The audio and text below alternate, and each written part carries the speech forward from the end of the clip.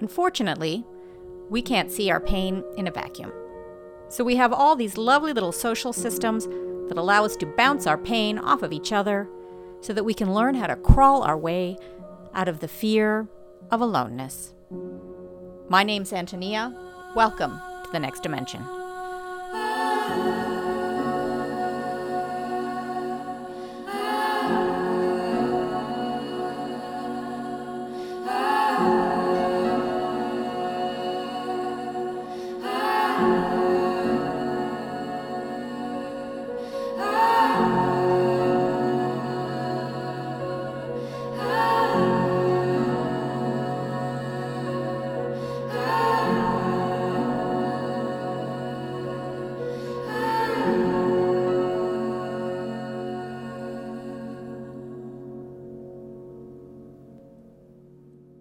So, we're talking about the state of aloneness, our perpetual feelings of isolation, not feeling seen, not feeling heard, or fear of being misunderstood. That's a classic. That's an epidemic in and of itself.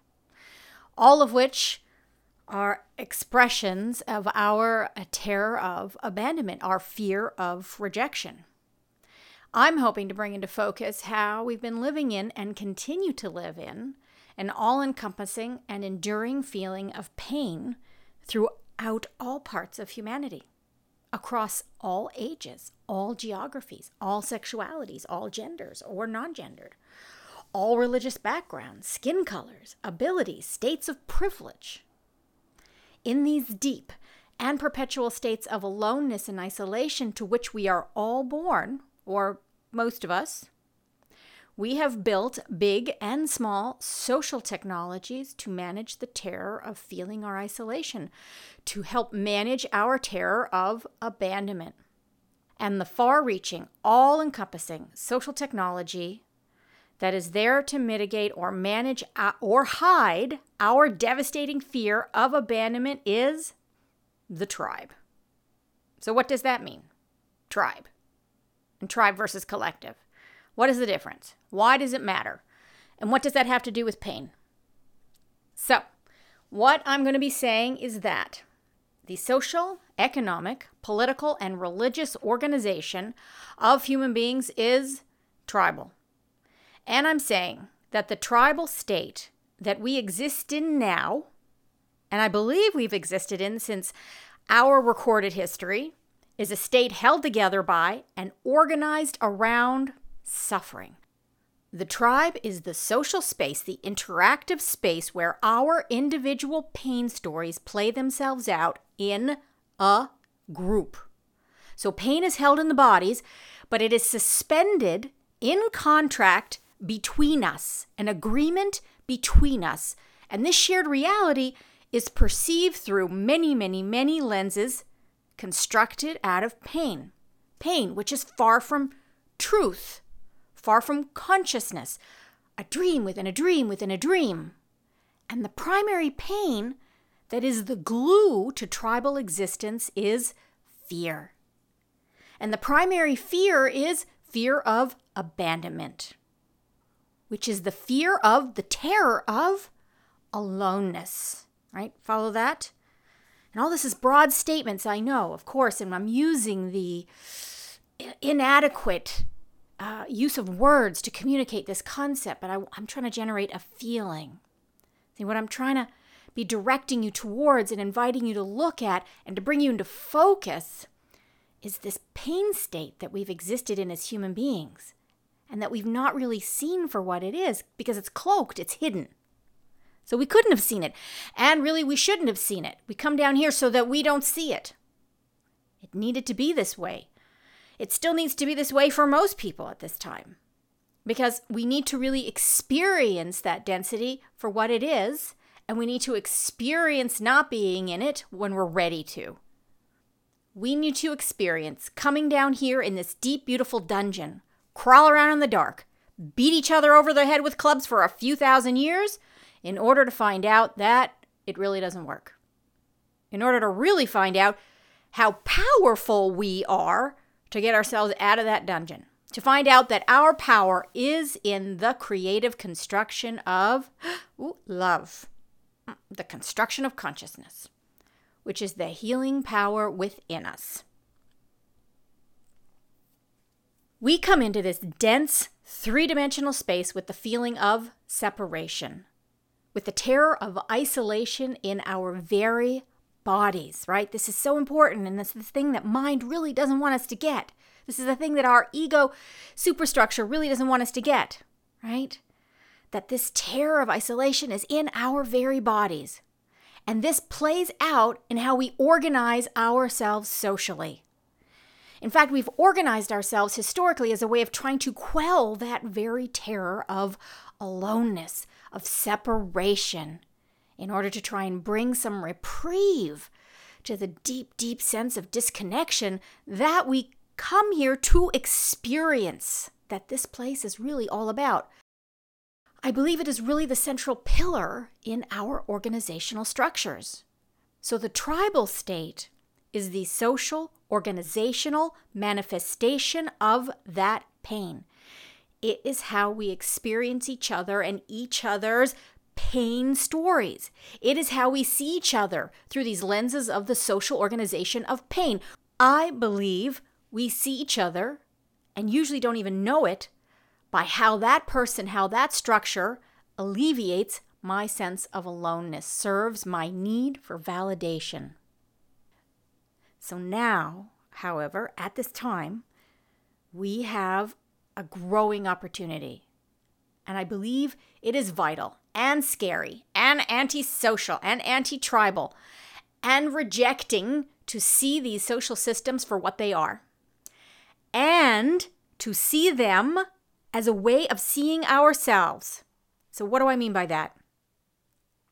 That means that at this stage of the game, when we are on the journey out of the tribe, the people we have in our life are there to reveal how the disconnection, how the aloneness, how the separation, how aspects of the tribe still show up in me, how I continue to play them out.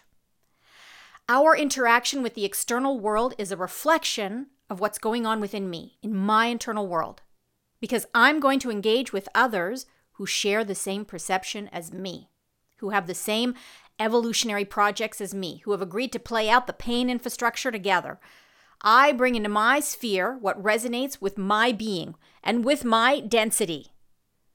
So to see how we are experiencing each other, how we've organized ourselves, how we resist each other, is actually to see what we are holding within our unique individual bodies at this time in our journey. That's what it's for. And what is within me, the individual vessel in this dimension, is my own unique expression of the state of aloneness that all humans have been living in. And my unique expressions of aloneness bounce off your unique expressions of aloneness. Now, it may not be in humanity as a whole, as one big body, but it is in each one of us. It is the great divide that we all feel, that we have felt between I and everyone else. The divide between us and them, the us and them story. We have existed in the tribe in order to find the, and I have air quotes going, the safe alliance. The safe alliance in a reality defined by an us versus them framework, right? It is the place where we believe we can find some shelter from the great terror we feel in our aloneness and in everything out there feeling like an adversary. The tribe has been perceived as and experienced as a safe haven in our perpetual, timeless state of aloneness. The most basic tribe that we cling to dearly to this day, almost universally, is the family. Now, my intention is not to crap on the family, but to have an honest but compassionate look at the role the family has played in maintaining pain throughout human history. It was the family that formed the tribal center, right? It was an easy and necessary way to define the us and them. We survived because we found acceptance in the family tribe, and by extension, the clans, for example. And it has been the foundation of our survival. As infant children, we are at the mercy of our caregivers. As babies, we are entirely dependent upon the beneficence of our parents to survive, more than any other species, I've been told. As women, we've been at the mercy of the male heads historically. As adults, we're at the mercy of our tribal leaders. And so in order to survive, we needed to acquire and maintain that approval of the heads of our tribal structure. We have been dependent upon their approval. To do otherwise was to literally meet your death. Death by your tribal leader, or death by the other tribe, or death by your father, or death by your husband, or death by your mother, or death by your religious leader. And this fear clings to us to this day. And then there are those that strategically move themselves into positions of power in order to mitigate their fear of abandonment.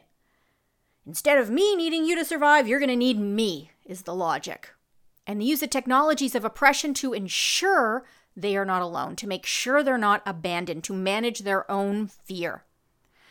This fear of aloneness, of separation, of abandonment governs most, if not all, of our current social, economic, political systems. It is the organizing principle of all of us everywhere. We are either struggling to get approval and/or we struggle to be able to oppress in order to secure compliance from others to ensure that they're always on our side. It governs all of us at all levels. Sometimes it's painfully obvious, and sometimes, most times, it operates in a more covert way. I'm going to make a bold statement, or maybe just an educated guess, and say that there isn't a place on this planet that has escaped it. There isn't a place that lives without that lens of fear through which we see the world and each other. I believe this drive in us is operating even when we don't know it's operating, especially that we don't know it's operating. It's important that we don't know it's operating to date. It is just so much a part of how we exist. It's a reflex. But what also comes with it is the delusion that this tribal system actually still works. The delusion that living in our current system does assuage us of our terror of aloneness. That this social system protects us from the fear of separation. At some visceral level, we continue to look for the approval of our heads of family and heads of state and partners, and we usually don't even recognize we are doing it. And what that seeking of approval and requiring the other, usually specific others, right, to see us in order to feel safe, to feel okay, what this does is actually continue to perpetuate the system of fear. It keeps it in place. It ensures its survival. It ensures fear is the primary bond in our social structures because we keep playing it out. Because we keep looking in the wrong direction for safety. Because we continue to look toward the other to ensure my survival. And therefore it keeps us from looking within, where my fear of separation really exists. The pain keeps asking us to look outward, to everyone and everything else to alleviate my suffering. The pain infrastructure asks us to keep looking to my father to tell me I'm okay. It asks us to look to my husband to tell me I'm safe. To look to my employer, to my political leader, to my neighbor, to my dentist. And it does it in a way that we're not even aware of. It asks us to look at my police or my head of state or my neighbor or my grocer. It asks us to look anywhere outside of me to tell me I'm valuable, worthy, lovable. We are constantly looking for another to tell us our worth. Our rage against people is because we have felt their refusal to grant us this approval. Chew on that one for the next 5 years.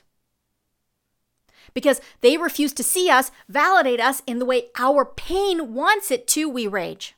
When people reject us, and often we don't even know or allow ourselves to define it as rejection, then we feel that we need to respond by telling them off, showing them our power, telling them where to go, returning the rejection. But really our rage is because we're scared and hurt that we did not receive their validation, that they didn't see us, that they didn't cooperate with us. And so our rage comes in to try and protect us. Of course, we can get a little hit of approval from people every once in a while. We can experience another seeing us for a moment, maybe a year, maybe a decade. But usually this is fleeting, right? It disappears. It changes. And of course it would, because we're asking another human who lives in this dimensional space, who is riddled with their own pain infrastructure, to see outside of their pain anytime we need in order to feel safe. We're asking them to see us and take our pain away, which I'm suggesting is not possible. We've been trying it for thousands of years. It doesn't work. Often, we are stuck for years in patterns of asking another human, who is typically blinded by their own fear, to see us. We can have moments of great seeing and great connection and love and awareness. Yes, of course we can. But it will always be stolen by the objectives of the pain infrastructure. The pain will steal our attention, their attention, in order to be able to cope with their fears and shames and rages and griefs and guilts and despairs that we all have within us. So the family, back to the family for just a moment. This is the sacrosanct haven for heavy, deep, protected pain stories. It is the place where we so desperately want to be seen, feel that we need to be seen, fight to be seen, or to surrender to some truth that we will never be seen. It can be the place where we are the least seen. We have entire professions that come out of the pain of not being seen by the family, such as psychology and psychotherapy. And these have come around only recently, when there's like a small crack in the family armor where we could see through, right? That permitted people to discuss the pain of their family, but only within the safety of a professional ethic that was sworn to secrecy. Within the family, most are terrified of experiencing abandonment. And that fear is known at visceral levels because someone will manipulate others with threatening abandonment, right? Do what I say or I'm leaving. We can compromise ourselves in deep, painful ways in order to try and keep someone from leaving us, because that is an overwhelming terror to confront. But what I'm seeing right now is people coming to me saying, whoa, I can't do it anymore. I think it's possible I don't have to do it anymore. I don't want to take that anymore. I don't want to carry that pain forward. I don't want to live that way, behave that way, agree to support another who behaves that way. I can't be held hostage, threatened, ignored, or have family members throw up their pain on me, telling me they have the right to do so because blood is thicker than water. Not anymore. So they're finding creative, if not extremely uncomfortable ways of creating space between them and the tribe, of distancing themselves from the pain stories of the tribe. And sometimes that's just a really hefty boundary. Sometimes that's a bit of renegotiating. And sometimes it's even walking away from the tribe, which means that they are walking away really from the pain and the systems that hold that pain. And the pain generated when we walk away from that tribe can shake us to our core. It ripples through the pain body and threatens us with death. It is leaving the cult. The courage to do so is enormous. They are walking away from the social system that told them they needed the family to survive, that by walking away they were committing the most serious betrayal, the biggest sin, risking their immortal soul maybe. But in disconnecting from that system of pain in whatever subtle or gross way that they choose or need to, in undertaking the courageous step of taking care of themselves, they are walking right into themselves. Or more accurately, they find creative ways of walking right into their own pain, the pain they are holding within their own beings. Not someone else's pain, not everyone else's pain. Their own pain, their own stories, their own delusions. Which means people are taking ownership over the pain as it shows up in them. Because the truth is, they had inherited it from their families, from their tribe, just as much as their parents inherited it from theirs. And once you're an adult, well, who else is going to own it? So we see it in ourselves, and we own it, and we make the decision not to carry it forward, which is the evolutionary process. Now, I'm not suggesting that everyone on this journey just get up now and leave that family. Not at all. What I'm saying is that examining yourself and the uncomfortable stuff that shows up can help us reveal how we have institutionalized, systematized, and hidden pain. That we can see maybe with new eyes and not take for granted the way that the family has operated. That we can see maybe with new eyes and not take for granted that the way the family is operated is just the way it's supposed to be. That you can see that if you're uncomfortable, if you're in pain, then there is an infrastructure there that can be examined and brought into awareness. And know that if that infrastructure is in your family, you may need some help in bringing awareness, because we all walk around with giant bags over our head when it comes to our family drama. It is the most threatening and the most hidden tribe there is. When we allow ourselves to see the pain stories in our families without judgment, but with giant boundaries, then we elevate the frequency. We are evolving out of the tribe when we look at the trauma. Because by seeing the pain that we inherit from the family and then going about the work to release it from our bodies, we are releasing ourselves from the most powerful pain infrastructure on this planet. The family has held hidden within itself deep pains, which have allowed these pain stories to continue through the generations. And this has always been protected underneath some title of sacredness. I think it is safe to say that the family has protected its secrets in many, if not most, nations around the world, and for much of recorded history. It has been touted as the sacred institution to be supported by both political and economic systems of power. Protect the family, encourage the family, support the family. Of course, for most of history, systems of power have been held by men. So supporting the family, which has been a patriarchal stronghold, also held by men, right? It has made good political and economic sense to do so if we're trying to keep and hold onto your power. So by allowing ourselves to challenge the pain stories held tight and firmly protected, family or otherwise, we are participating in breaking the bonds of pain. But challenging at this stage is not about toppling or raging against or manipulating. Because in doing that, then we continue to feed that dense energy, that pain energy. We keep the pain story alive. By challenging, I'm suggesting that we examine, explore, and own, and release pain stories that come into focus, that we bring into awareness into the pain story, any pain story. And the family will be one of those places that will resist being examined. So it is our job to find the places where the tribe has dictated terms. Terms we're not even conscious of, and begin to allow ourselves to really see, to really examine if we are engaged in a dynamic that actually holds and upholds stories of pain, of oppression, of invisibility. When we let go of those patterns, no matter the source, then through our process of healing, of releasing those stories, the energy of love and genuine connection are allowed to come through. But we connect to where there is love, which is with others who are able to live in that love. And what we're finding out more and more is that those people might not be genetically connected. But if they are about taking ownership over their own pain, if they're about meeting with authenticity and compassion, that is where real love resides.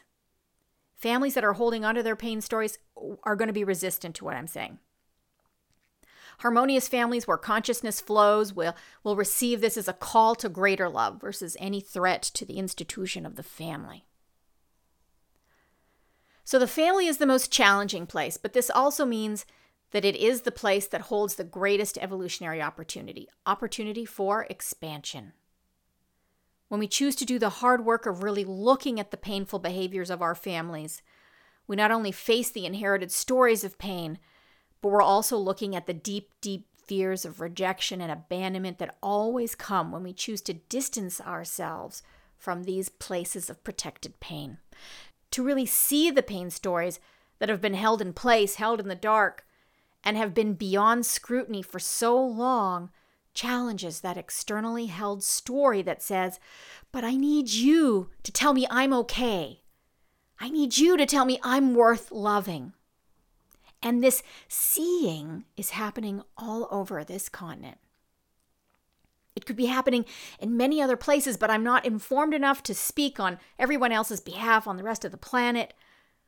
But these days, it is so common for people to arrive at my door or arrive at my online door from all across the world wanting to talk about the family and what is not working, but feeling weighed down by guilt, afraid that to talk about their families in a way they feel will be perceived by others and themselves as betrayal. But the drive to release the pain has become greater than the need to not be seen by their tribe as disloyal. That is breaking the bonds of the tribe and moving into the collective. There is so much more to be said about the family in the third dimension that I'm going to have a whole module available to unpack about this topic. What we're figuring out, we're going to find out quickly, is that in a very, very deep and real way, the entire journey is not going on out there. It is not going on in our external world. It's not going on in the family dynamic. It is not going on in my job, and it's not going on in my politics. It's absolutely not going on in my politics. What we are bringing into focus is that what is going on out there is actually revealing then what is going on within me. The only thing going on out there is maybe Mother Earth cheering us on and giving us some good advice and some good medicine to assist us in raising this frequency. But actually, there's nothing happening there.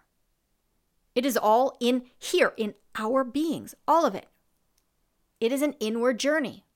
All of the adventure, all of the rewards, all of the challenges and trials and tribulations and monsters and devils, they're all in here.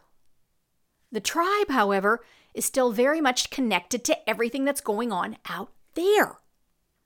It is concerned about where the tribe is, who's in the tribe, what are they doing in the tribe, and am I safe in the tribe? Or where do I find the safest tribe? We are in the tribe when we are continually looking to the tribe to tell me who I am, meaning we are playing out the pain infrastructures in this dimension. Now, I am cautious to say this, but even worship is tribal. The transaction of worship. The intention of worship is often, I will give you my devotion and my intention and my love and my faith, and you in turn will give me an assurance that things will turn out in the end, that I will be granted something, favors, grace, enlightenment, that you will ensure my value here and in heaven, for example. There is a giving away of power for the alleviation of pain. Take my power and tell me I'm going to be okay. That is pain-driven, and it therefore may keep the pain alive in this dimension and within you. My pain is outside of my power, is the idea. My reality is outside of my own power, is what it says. And I would say that that's a pain-filled framework. The journey is to know, I have no idea who I am, but I know it's all already within me, the power and the pain. I think that is a high-frequency framework. Now, that does not mean that we disregard the other players in this dimension, because to disregard, ignore, hold in contempt is still to play out pain. All of that is not a reflection of love. But we can be with others that see their reality differently than I do, than you do, than we do, and still hold them with compassion and with love. We have to. Others are going to. They must have their journey at their time. Our job will then be to practice honoring another's pain and their journey with that pain. It will be to continue building healthy energies on this planet. Contribute positive social systems, for example, but without dragging our own pain stories in with us like stinky old laundry. Because we're going to be looking at our pain stories so we don't drag them around. We're doing our work within us. So when we show up elsewhere, we're not as emotionally invested in what everybody else's pain is doing. And we're not allowing our pain to be emotionally invested because it will want to, it will try. We do not bring our fear to the table. We show up with our families and our neighbors and our community kitchens and our walks for the environment and donate to housing projects and share our food with the hungry. We be with the discomfort without being the discomfort. And without needing the discomfort that shows up to be anything but what it is. But what we do not bring are our judgments or our expectations or our terror or our shame or our rage or our righteousness. We just bring love.